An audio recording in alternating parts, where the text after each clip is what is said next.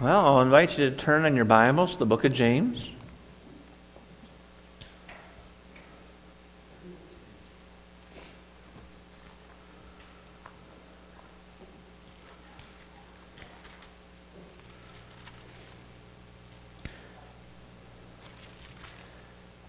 And I'll be open and transparent that this won't be the easiest message to get across, because it does hit home in many different areas, I think, for all of us and what we've seen over the past 2 years. And maybe not so much seen here in our little community here at Coldstream Baptist Church, but I don't think we're ignorant of what's going on, I'm going to say, in the church scene all over New Brunswick, all over Canada, and whether it's regarding masks was such a divisive thing, and this is probably about a year and a half ago, dividing churches, dividing memberships. Vaccine passports, singing has been a divisive thing. I mean, it's not just going to go away on the 14th, is it? We're going to recognize that damage has been done. Helen and I were talking about this at the kitchen table yesterday. Whether it's right or not, whether it's regardless of what side you're on it, the hurt's been done, right? And as I'm working through chapter 3 of James, there's hurt. Leaders have burnt up forests. Like the destruction has happened, and it looks a certain way. And that's kind of, I don't know, part of me there just this week and even this morning, quieting myself, like we almost have to hit it head on and call it what it is in order to move past. Right, and perhaps this isn't just for us. Perhaps this is as we're talking to other believers from other churches, and we may, as the Lord leads, I may give testimony to something that Chris and I experienced with it. But it does look a certain way. When Christ is building His church, it looks a certain way. When Christ's leaders are leading, it looks a certain way. It may not be drawing thousands, but it looks a certain way. And as James is writing this, it's a rebuke because it's not looking Christ's way. Right? What's being built is of man, it's not of Christ. And then just maybe with that title on the top of your notes, you are building Christ's house, and this comes with a warning. And so we're just going to take our time through this. I'm not in any way promoting any political or medical or personal opinions or sides. I just want to present what James is saying about building Christ's church. So let me pray. And Dear Heavenly Father, Lord, we just think of the time that's ahead. We think of these verses.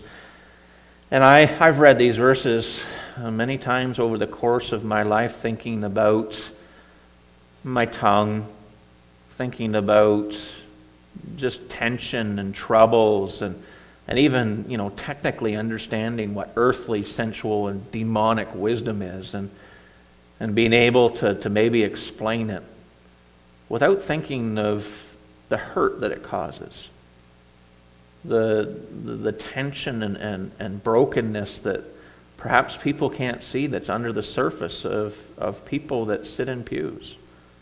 Lord, I've never read this passage recognizing what Satan can do until now. Lord, and I think of the hurt, I think of division in families. Lord, I think of just the mountain that we haven't even begun climbing yet to restoration and reconciliation amongst ourselves. And again, I'm thankful for this church family. I know there's been hurt. I know there's been tension. Lord, I know there's been frustration here in this church family, but nothing like what I hear through the grapevines. Nothing like split memberships. Nothing like churches want to start another church. for those that think the way that they do. Lord, it's just such a hurtful thing. And I pray as we work down through this text that we would understand that this is real. This isn't just a Sunday school lesson. And that, Lord, we have things we have to work through to restoration following this. And Lord, I just pray there for your wisdom and just your leading in the moments ahead. And I pray these things in your name. Amen.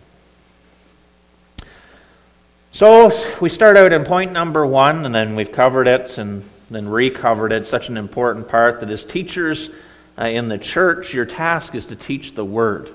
Right? It's the foundation.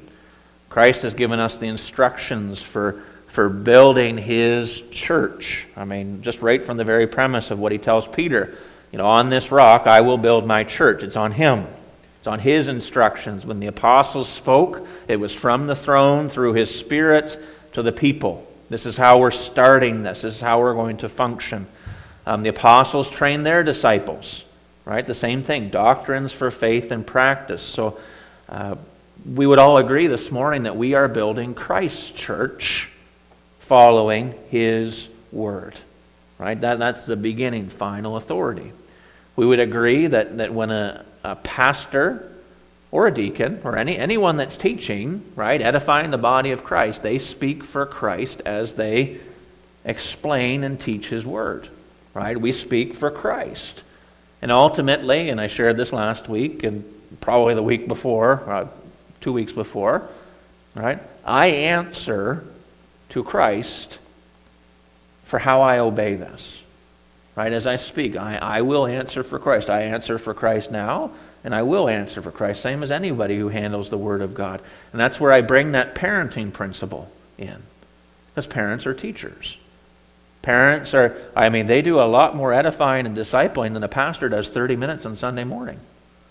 Right? So there's a seriousness to this. There's a seriousness to this being in fellowship, being in obedience. But when we proclaim the Word of God, and even the parenting principle, we answer for our obedience, but the people, right, the listener, even the child, right, they are responsible for their own obedience. Okay, so that's the importance of keeping it on the rock, keeping it on Christ's foundation, keeping it on the Word of God. And it goes forth, and the people have to respond to that. And when you quiet yourself with that, that's where it kind of gets interesting. Because Peter, right, in Matthew 16, he decided that there was something wrong. To the place where he decided, you know what? I have to rebuke Christ. Again, serious thing. But what we've heard for the past 2 years in the midst of the church, it's been very, very alarming how much biblical principle and Word of God has been used. And that's where this started taking a serious note for me. Okay? I mean, it has to begin. It's Christ's church. This is not my ideas. This is not my opinion. This is not my concept. And I just like to just maybe read 6 down to 12, and I just want you to think about how much damage has been caused by my ideas, my opinions, my concepts. Verse 6 says, "The tongue is a fire, a world of iniquity. The tongue is so set among our members that it defiles the whole body and sets on fire the course of nature and is set on fire by..." Right? Your translation probably says hell, Gehenna. Okay?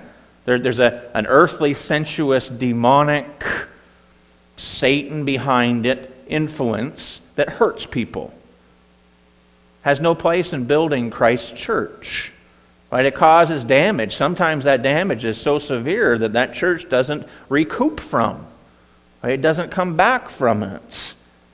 Verse 7, "For every kind of beast and bird, a reptile and creature of the sea is tamed and has been tamed by mankind, but no man can tame the tongue. It is an unruly evil full of deadly poison." There's been a lot of damage. My way. This is what I think. "With it we bless our God and Father, and with it we curse men. We've seen that in the midst of the church families. Now again, I'm thankful for our church family, but you go to Moncton, I know my father-in-law's pastored in Moncton, total different scene when you're inner city church. Right? You go to Fredericton, total different scene. Right? Even in the midst of rural churches, I mean, how is it that people are on so far ends of the spectrums when this is our guide? My ideas, my concepts, my opinions. It's terrifying. With it we bless our God and Father, and with it we curse men. And include pastors in that too. Cursing your leaders, cursing your deacons, right? I mean, it's just such a prevalent thing. Who have been made in the similitude of God. Out of the same mouth proceed blessing and cursing. My brethren, these things ought not to be so. Whether you're a leader, whether you're a deacon, whether you're someone sitting in the pew, God says it's not okay. Does a spring send forth fresh water and bitter from the same opening? I mean, does a good thing and a bad thing come out of the same heart? I mean, if you're in fellowship with Christ, those things there don't mix. Does a spring send forth fresh water and bitter from the same opening? Can a fig tree, my brethren, bear olives, or a grapevine bear figs? Thus no spring yields both salt water and fresh. Some of the things that we've studied. At that point there, I'm not looking at the individual that's expressing their opinion and going, I don't know whether you're saved or not. Right? Because there are many believers who just have a problem with their own opinions. Their Bibles are closed. And you have these two things coming out of the same mouth. It doesn't work. But I would look at that person expressing opinion that's causing hurt and division and unruly wickedness and all those things that are going on. And I would say, you know what? You are not walking with Christ. There is some sin in your life and there's some broken fellowship going on. And we see that. And that's kind of that touchy side of things that we have to call it for what it is. So James had worked through verses 1 down to 12 with what a Christian with a self-agenda sounds like. All right? Just listening to them with a self-agenda. They're not attached to Christ. They're not in fellowship with Christ. And that's what it sounds like. Just thinking through illustrate that a little bit. You know, when you're talking about working and building Christ's church, because I said so, has no place in leading, instructing, and teaching people. Now, I'm not sure. I'm going to say that I could almost guarantee you guys have never heard that. I'm just thinking through Pastor Mike. I can't think Pastor Mike ever saying that. We're going to do this because I said so. Right? Maybe when he was young. No, I wouldn't say that on there. But think with me.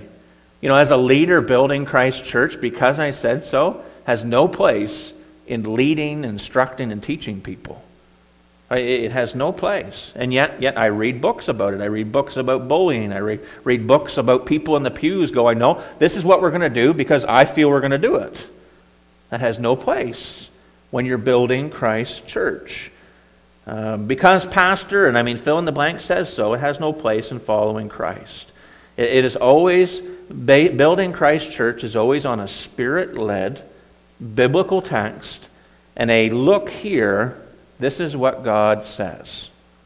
And this is where we're going to step into verse 13, that who is wise and understanding among you? It isn't just, I understand what Jesus says, and you're going to do what I say. That's not how it works. Right? Does it work in parenting? Can you tell a child what to believe with a closed Bible and they just say, okay, yeah, I'm going to be an angel for the rest of my life? No. So why would it work in a church atmosphere? It doesn't. All right, again, it is a Spirit-led thing. When you're teaching, when you're leading a church, when you're leading your family, it is showing them, this is what Jesus says.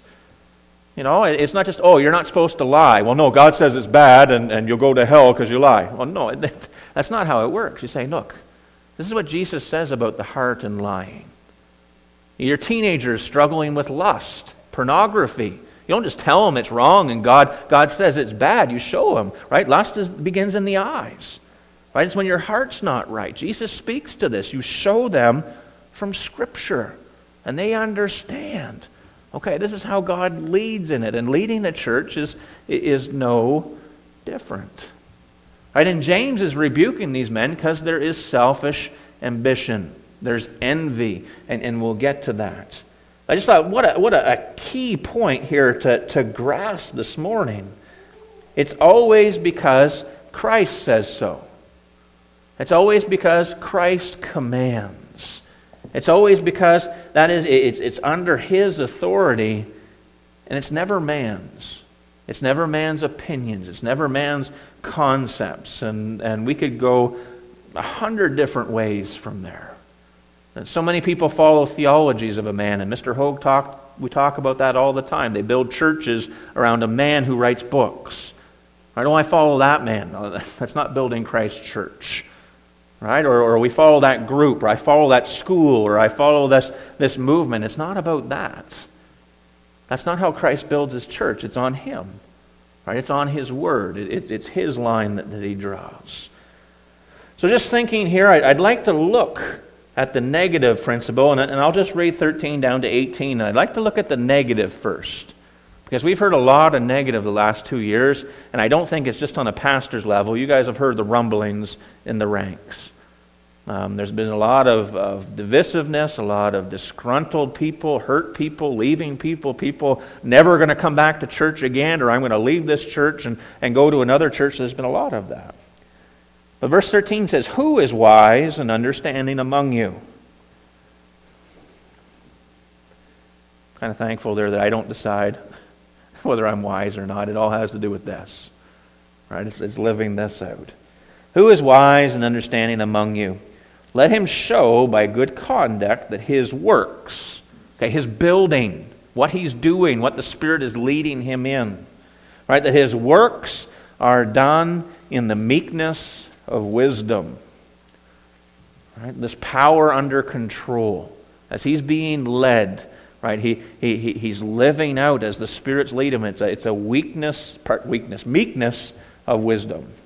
But if you have bitter envy, another word or translation of that there I saw was piercing jealousy. Right, this idea, like when you're so self-absorbed, you're looking around and you're like, I need to do this for me. Right, that church is doing that, I need to do this for me. It's a piercing jealousy. If you have bitter envy, piercing jealousy, and self-seeking, right, if you have some sort of selfish ambition in your heart, James says, do not boast and lie against the truth. It's not just lying against the Word of God that you know is true. That's lying against the Spirit that's leading you against that. That's restraining the Spirit that is trying to lead you away from that there. As leaders, as parents, we're responsible for other people's spiritual walk. And that selfish ambition, that piercing jealousy causes so much damage that people walk away never to come back. Verse 15 says, "This wisdom does not descend from above." Right? What's leading your life, what you're applying your life, does not descend from above, but it's earthly, it's sensual, and it's demonic. It's not of the Spirit, it's not of God, it's of Satan. "For where envy and self-seeking exist, confusion and every evil thing are there." We've seen a lot of that the last 2 years. Confusion, wickedness. But the wisdom that is from above, okay, and this is where we go. Christ is at the right hand of the Father. He's given us His Spirit directly from the throne. The wisdom that is from above is first pure, then peaceable, gentle, willing to yield. Right? And we almost have to clarify. Willing to yield as the Spirit leads, where we're able to yield. Full of mercy and compassion and good fruits, without partiality, without hypocrisy. Now the fruit of righteousness is sown in peace by those who make peace. It's kind of neat as Paul writes about the walking in the Spirit, fruits of the Spirit. James writes about it too. It's right here. Right? Here's your walking, and this is your Galatians 5, James style. So just starting with the negative. James has already worked through there what a Christian with a self-agenda sounds like. In these verses before us here, James works through what a Christian self-agenda looks like. Verse 14, and again, we're just going to look at the negative principle so we end on a good note. But if you have bitter envy, piercing jealousy, and self-seeking in your hearts, do not boast and lie against the truth. And as you read that, you begin processing through that. I mean, what does a piercing jealousy look like in your life? Well, it becomes all about you, right? Doesn't it? You become self-absorbed. It's all about what I want, the direction that we need to take. This is what we need to do. You know what? No, it is. I mean, this selfish ambition, this self-absorbed envy. And again, this is where it gets hard, because I don't want to offend people, but I do want to get this picture out across. It says, do not boast and lie against the truth. That's not just lying against that word. That you're forcing that on someone else. Right? When you're building Christ's church, building a Christian home, building a ministry for you, you're forcing that on other people. Right? And I just want you to settle that in there, and we'll read that through again, because these are leaders. These are prevalent people. These are people that are sitting in the pews. But if you have bitter envy and self-seeking in your hearts, do not boast and lie against the truth. That's your opinion. Right? Don't force that on other people. This is Christ's church that we're building, right? According to the Word of God. Working personal motives and agendas at the expense of truth is never acceptable. Right? Never acceptable in the church. Right? Again, it's the Spirit's leading. You're working through the Word of God. You're on your knees. The deacons are praying. I mean, it's how that church, it's how the church must function. Lord, how are you leading in this? It's not about me. It's not about what I think. It's not about my opinion. Right? Don't lie and boast against the truth. I do want us just to go to Ephesians chapter 2.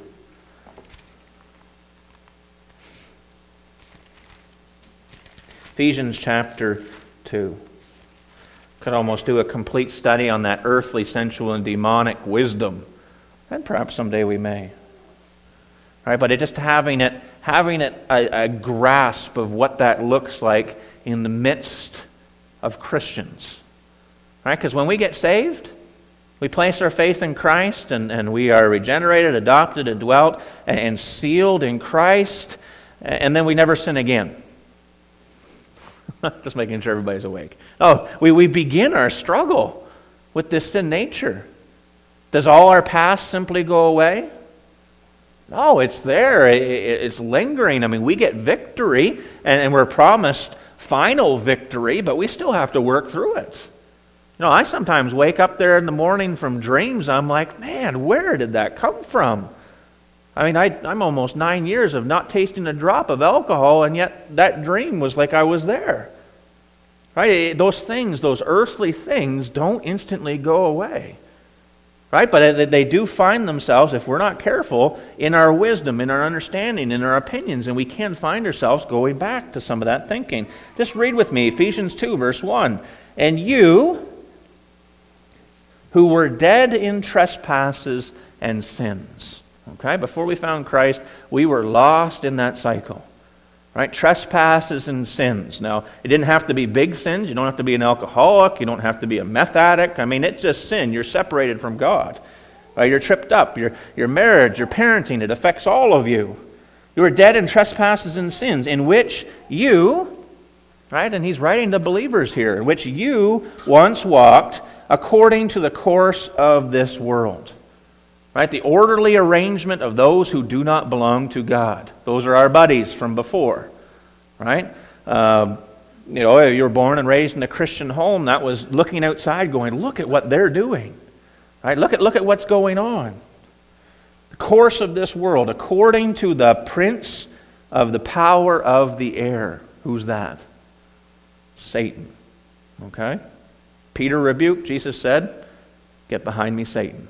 James is in the negative side of this, hitting these leaders, hitting these people that are forcing their own opinions, their piercing jealousy, their selfish ambition on other people. Right? The prince of the power of the air, the spirit who now works in the sons of disobedience, among whom also we all once conducted ourselves in the lusts of our flesh, fulfilling the desires of the flesh and of the mind, and were by nature, right, by species. James uses this word twice as well. It's an interesting connection to study out. By nature, children of wrath, just as the others. But God, who is rich in mercy, because of His great love with which He loved us, even when we were dead in trespasses, even when we were lost in that lifestyle and those mindsets and those opinionated things and those things that, say, the world just loves, the backstabbing and the chirping and the digs and all that different stuff, right? Trespasses, He made us alive together with Christ. By grace you have been saved. Whenever we read that word saved, we ask from what? Right? Now we understand that when you place your faith in Christ, you're positionally saved. Right? You place your faith in Christ and you're safe in the Father's right hand and you're guaranteed that place in the kingdom. But He just listed out the things that you used to do. Right? Those trespasses, the way you thought, the things that you enjoyed, the things that you watched on television, the kicks that you got, the comedians, all that different stuff that you used to participate in. By grace you have been saved. You've been saved from that. Positionally, but also in your sanctification. You're being led away from that. And raised up together and made us sit together in the heavenly places with Christ. You're called to a higher standard. That in the ages to come He might show the exceeding riches of His grace in His kindness toward us in Christ Jesus. For by grace you have been saved through faith. You have that relationship with God, but you are saved out of that lifestyle, out of those opinions, out of those the thought processes, out of the piercing jealousy and selfish ambition. For by grace you have been saved through faith, and that not of yourselves. It is the gift of God. Being changed, being conformed to His image. Not of works, lest anyone should boast. We can't do anything for our salvation positionally. We can't do anything on our own other than surrendering to Christ to being changed. For we are His workmanship, created in Christ Jesus for good works, which God prepared beforehand that we should walk in them. We're not called to boast and lie against the truth. We're not called to that selfish ambition. As Christ builds His church, if those things find ourselves in our midst, guess what? They're the things of the old life. They're the things that Satan is leading in. They're the things of the world. And you can see that. You can recognize that in our conversations, in the whisperings, in the things that go on behind closed doors, right? You know when Christ is leading. And you know when Satan is leading. Let's go back to James, and then I'm thankful we're almost done with the negative side of things here. Let's go back to James, the negative. Christ is building His house, not your house. And you can pretty much there identify that in your conversations. All right? Bitter envy, verse 14, self-seeking in your hearts. Do not boast and lie against the truth. It's Christ's house, not your house. So let's just simmer down a little bit with what we think and return to Scripture. This wisdom does not descend from above, but is earthly, sensual, and demonic. Did you make that connection right there from Ephesians? Right? Satan is leading. Those things that before, they can creep up. For where envy and self-seeking exist, confusion and every evil thing are there. And honestly, that would be a good description of what we've seen over the past 2 years. Not as a whole. Great things have been done. The ministries continue to go forward and churches all over North America. There are some really good spiritual things going on. But then the flip side of that, there is a lot of confusion. There's a lot of evil, and I mean, evil doesn't have to be, the most vilest of crime, but there's a lot of excused wickedness going on, right? And we see that being played out. So let's return to the positive side here, okay? James works through what a Christ agenda looks like, and we'll step in verse 13. And this is maybe a little bit more easier. Who is wise and understanding among you? Let him show by good conduct that his works are done in meekness of wisdom. Now, these early churches, as they were getting their start, it wasn't an easy thing. Right? I mean, they were being persecuted. If Saul wasn't chasing them, the Pharisees, the synagogues were kicking them out. I mean, they were dispersed. It wasn't easy for them. So when it talks about the wisdom and understanding, this isn't, again, with a bachelor's or a master's or a doctorate. This is those that are reading and allowing God's Word to permeate them, and they're applying it to their lives. Okay, this wisdom and understanding. And we'll look at what Jesus says here in a minute there towards that. But that wisdom and understanding, you start settling in there. I mean, how much of the New Testament is written here when James is writing?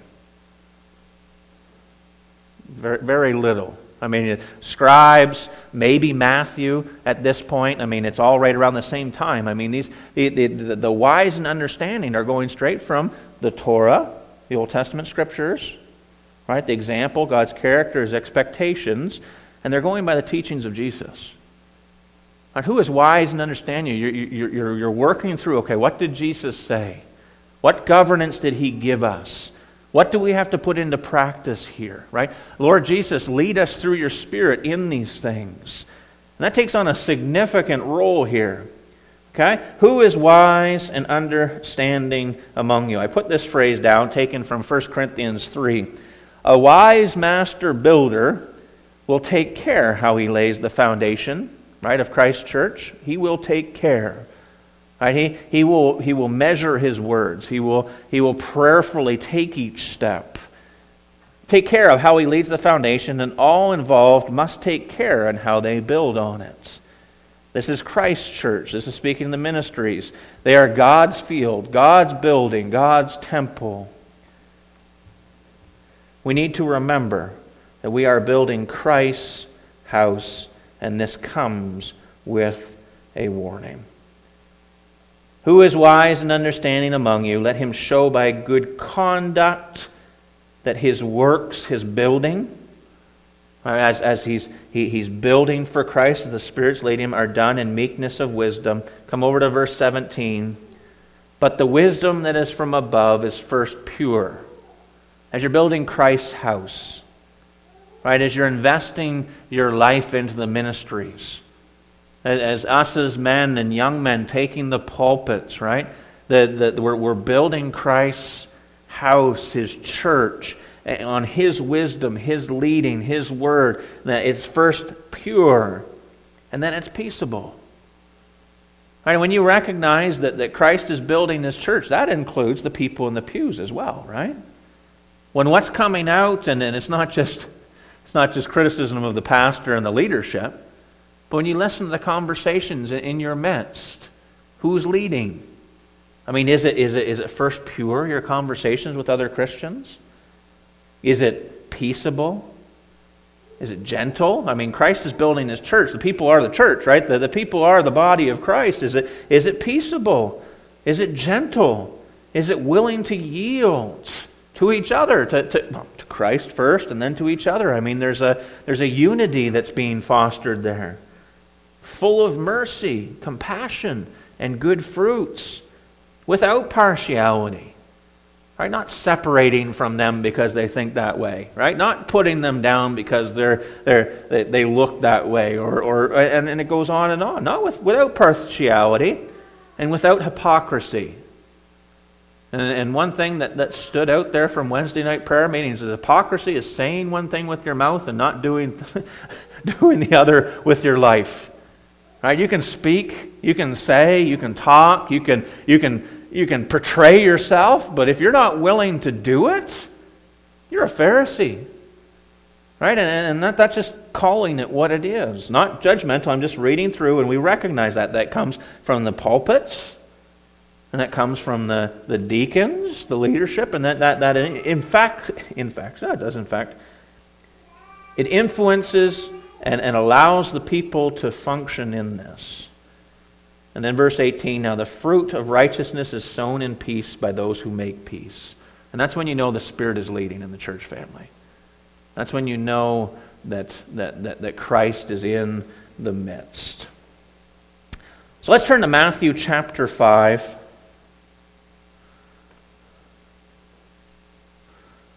I just want to look at a couple of verses there with what Jesus had said about this, about meekness of wisdom, wise and understanding.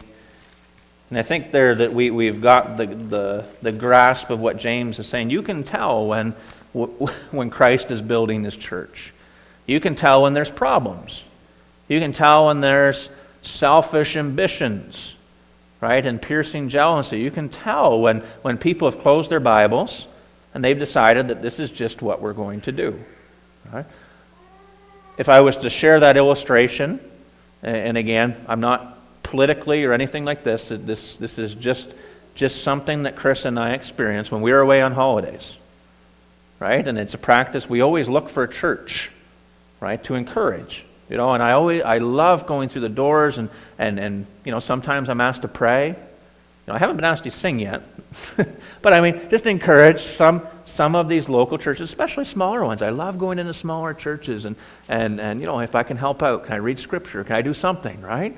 I love that. Well, the first church we went to, guess what? It had, must have your vaccine passport right on the door.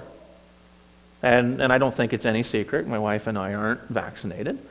So we couldn't worship with that church family. So then we went to another church, and I had checked on the internet, and guess what?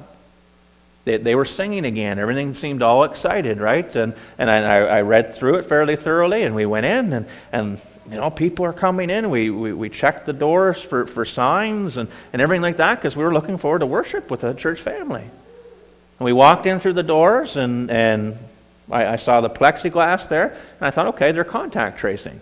And the first question that this woman asked me was, can I have your vaccination status? I said, ma'am, I don't have one. And that's something that I've worked through. My wife and I prayed, and I mean medically, there's a list as long as my arm of why I felt God leading and not to get one. And that man, and I could tell that these two women have never turned anybody away from a worship service before. I'm just working through that. And as I was thinking about, and again,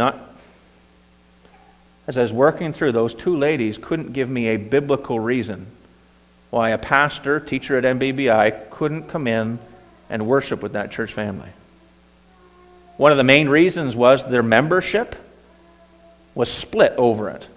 And they listened to the membership and are turning people who are not vax, members or not, and they made their decision based on opinion. Right now, I haven't had a chance, and I may never have a chance to talk to their deacons about it. But I thought through this verse, right? When Bibles are closed, right? When people are making decisions based on what I think, and we've seen that. That is a very earthly, sensual, and I will say, if your Bible is closed and you're not on your knees praying, that's a demonic thing, regardless of what side of the fence you're on. And that's when it gets serious. So we come back there to Matthew chapter 5, and I'm not trying to cause trouble there. I'm just we have a lot of confusion and evil things going on. There's a lot of hurt. And just because the mandates are lifted on the 14th doesn't mean this is going to go away.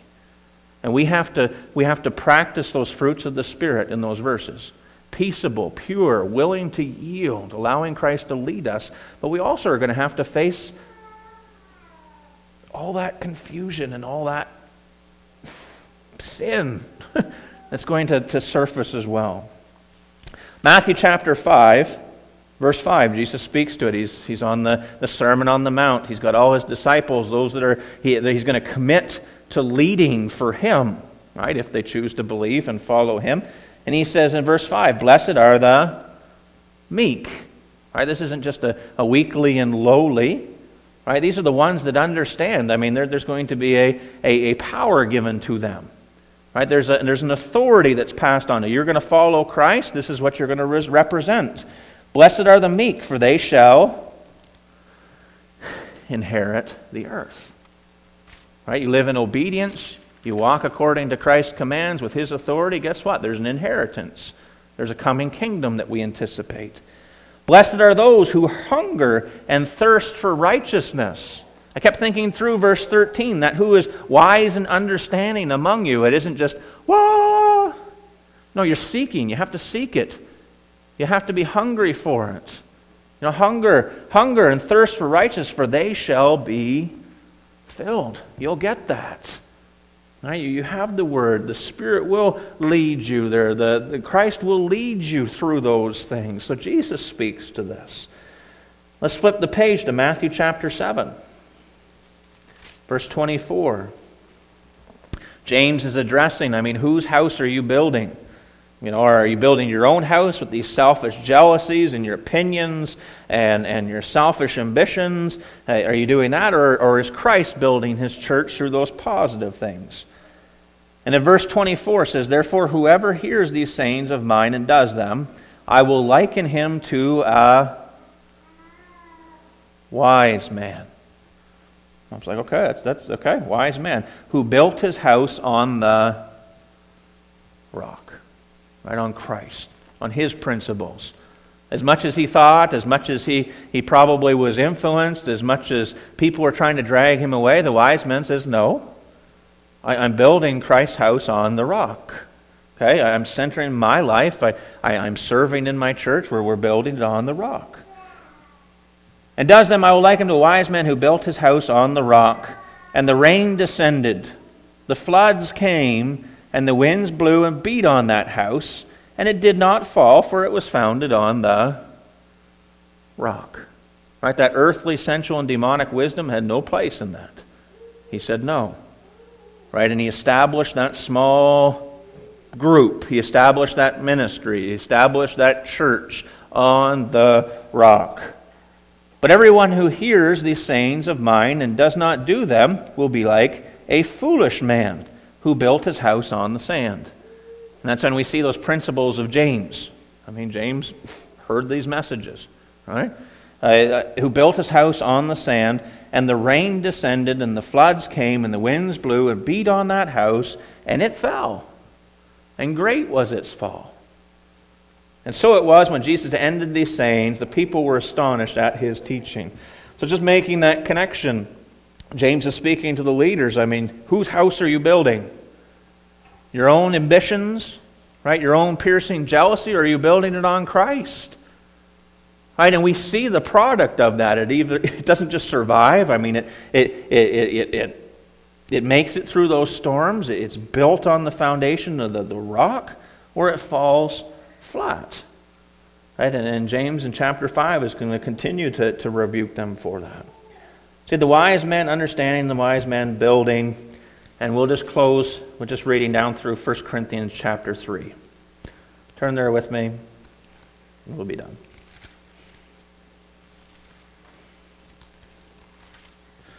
We are building Christ's house. My opinions,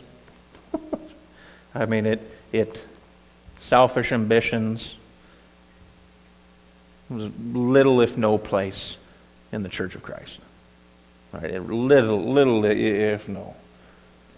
This building Christ's house, the leaders in James are building it on what they think.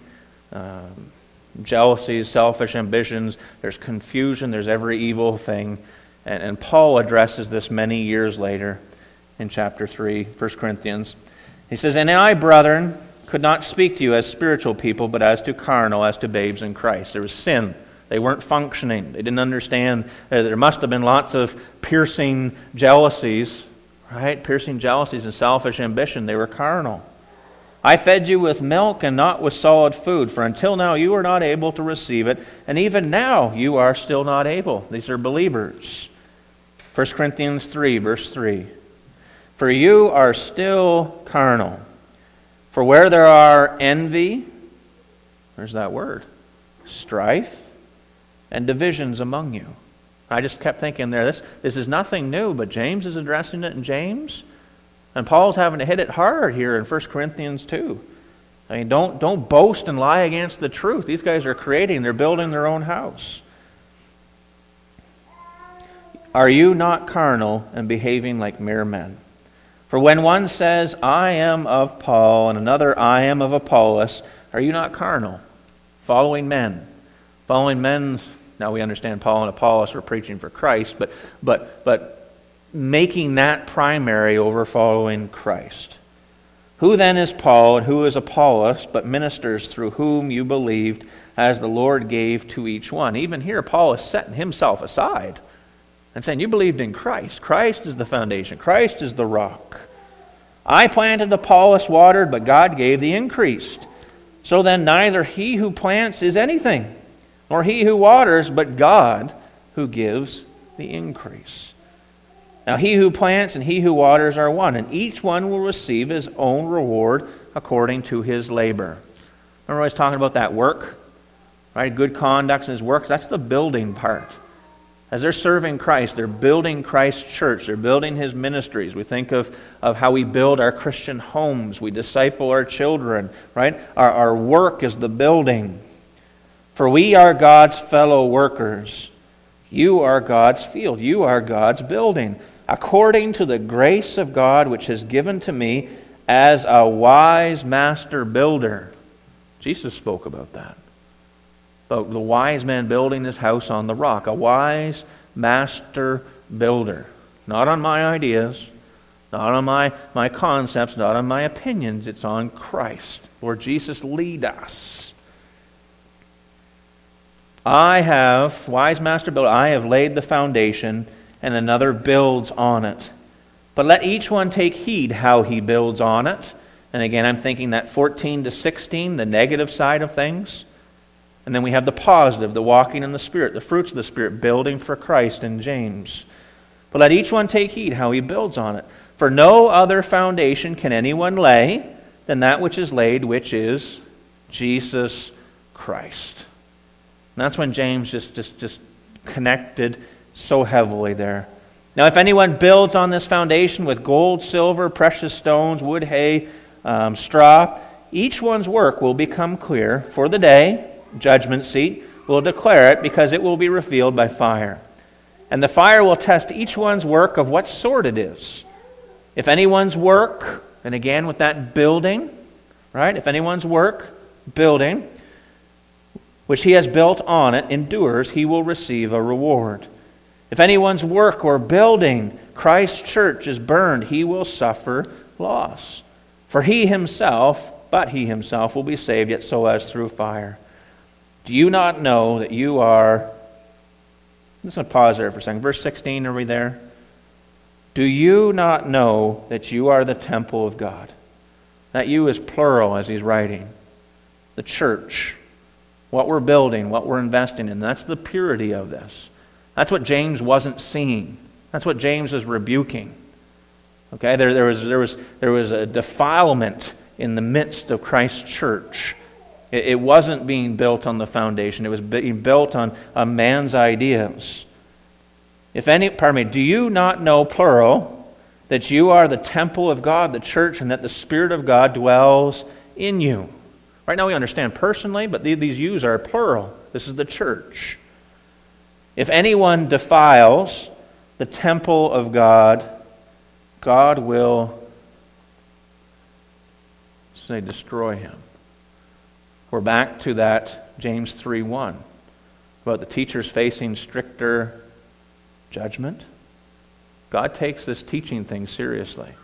God takes this building His house seriously. For the temple of God is holy, which temple you are. When I say that, there's a lot of different connections, and I encourage you to study out. But this teaching, this building Christ's house, you being the church as people, that's a serious thing. What comes out of our mouths, what we put as priority, what we talk about behind closed doors, is a serious thing because it gives evidence as to who is leading it. So we read through that. James is calling out and contrasting churches led by corrupt leadership. Right? And that kind of is where it starts, right? Leadership, we're responsible for hitting these things on its head. The spiritual condition is evidenced by what churches do. You read through James and you ask yourself, what's coming out of people's mouths? What are people doing? Who is leading this church? Whose wisdom, right? Is it earthly, sensual, and demonic, or is it from Christ? Are they going to their Bibles? What is the beginning? What are they building off of? The spiritual condition of the church is evidenced by what churches do. And that's not just our church. You guys are going to be asked from churches around, what are you doing? Right? What is your beginning point? What's your church family saying? Right? And what should your answer be? Well, I guess maybe we know what it should be. It needs to be evidenced by, okay, this is what we have been doing. This is what's leading us. And I'll be honest, not everybody's on board with that. Right? And we know that. Lastly, I was just thinking there with that, closing that James, and I invite you to read back through that some point. James is calling out the spiritually dead churches that are falling flat. And that hurt me even as I was typing that out, because I know a lot of churches are hurting, and it's not just a financial thing. I know people have walked away this past 2 years that may never step foot in a church again. All right? And some of it, it's not a case of whether they're saved or not, they're just in that place. Right? And it's a recognition that Christ builds His church, and those beginning points, that laying that foundation, it's a non-negotiable. And we need to prayerfully make our next steps as we work our way out of this COVID era. So let me pray, and I am very much open for discussion about any of this. Join us tonight. Join us prayer meetings. Join us Saturday mornings. Join us. And that's honestly the beginning points for how we can unify and allow Christ to build His church. Heavenly Father, Lord, we just think of just the different verses, the passages that we've looked at. And Lord, it's a principle that we can't dance around. Lord, when we think of all the things that we've heard and seen and still process, Lord, I think of the older generations, the younger generations, the younger generations, Lord, and everybody seems to be on a different playing field. Lord, nobody seems to be unified in anything. Everybody has their own opinions, everybody has their own wisdom, next steps, and Lord, I pray that you would unify us here at Coldstream. Lord, I pray that you would bring us together, that we would begin in prayer. Lord, we've gone through such a turmoil these past 2 years, and it's not done yet. Lord, and prayer is where we begin. Lord, with your word open, and Lord, just talking through these things, Lord, that's the only way that this spiritual body of Christ is going to come together, to be unified, and quite frankly, it's the only way we're going to survive.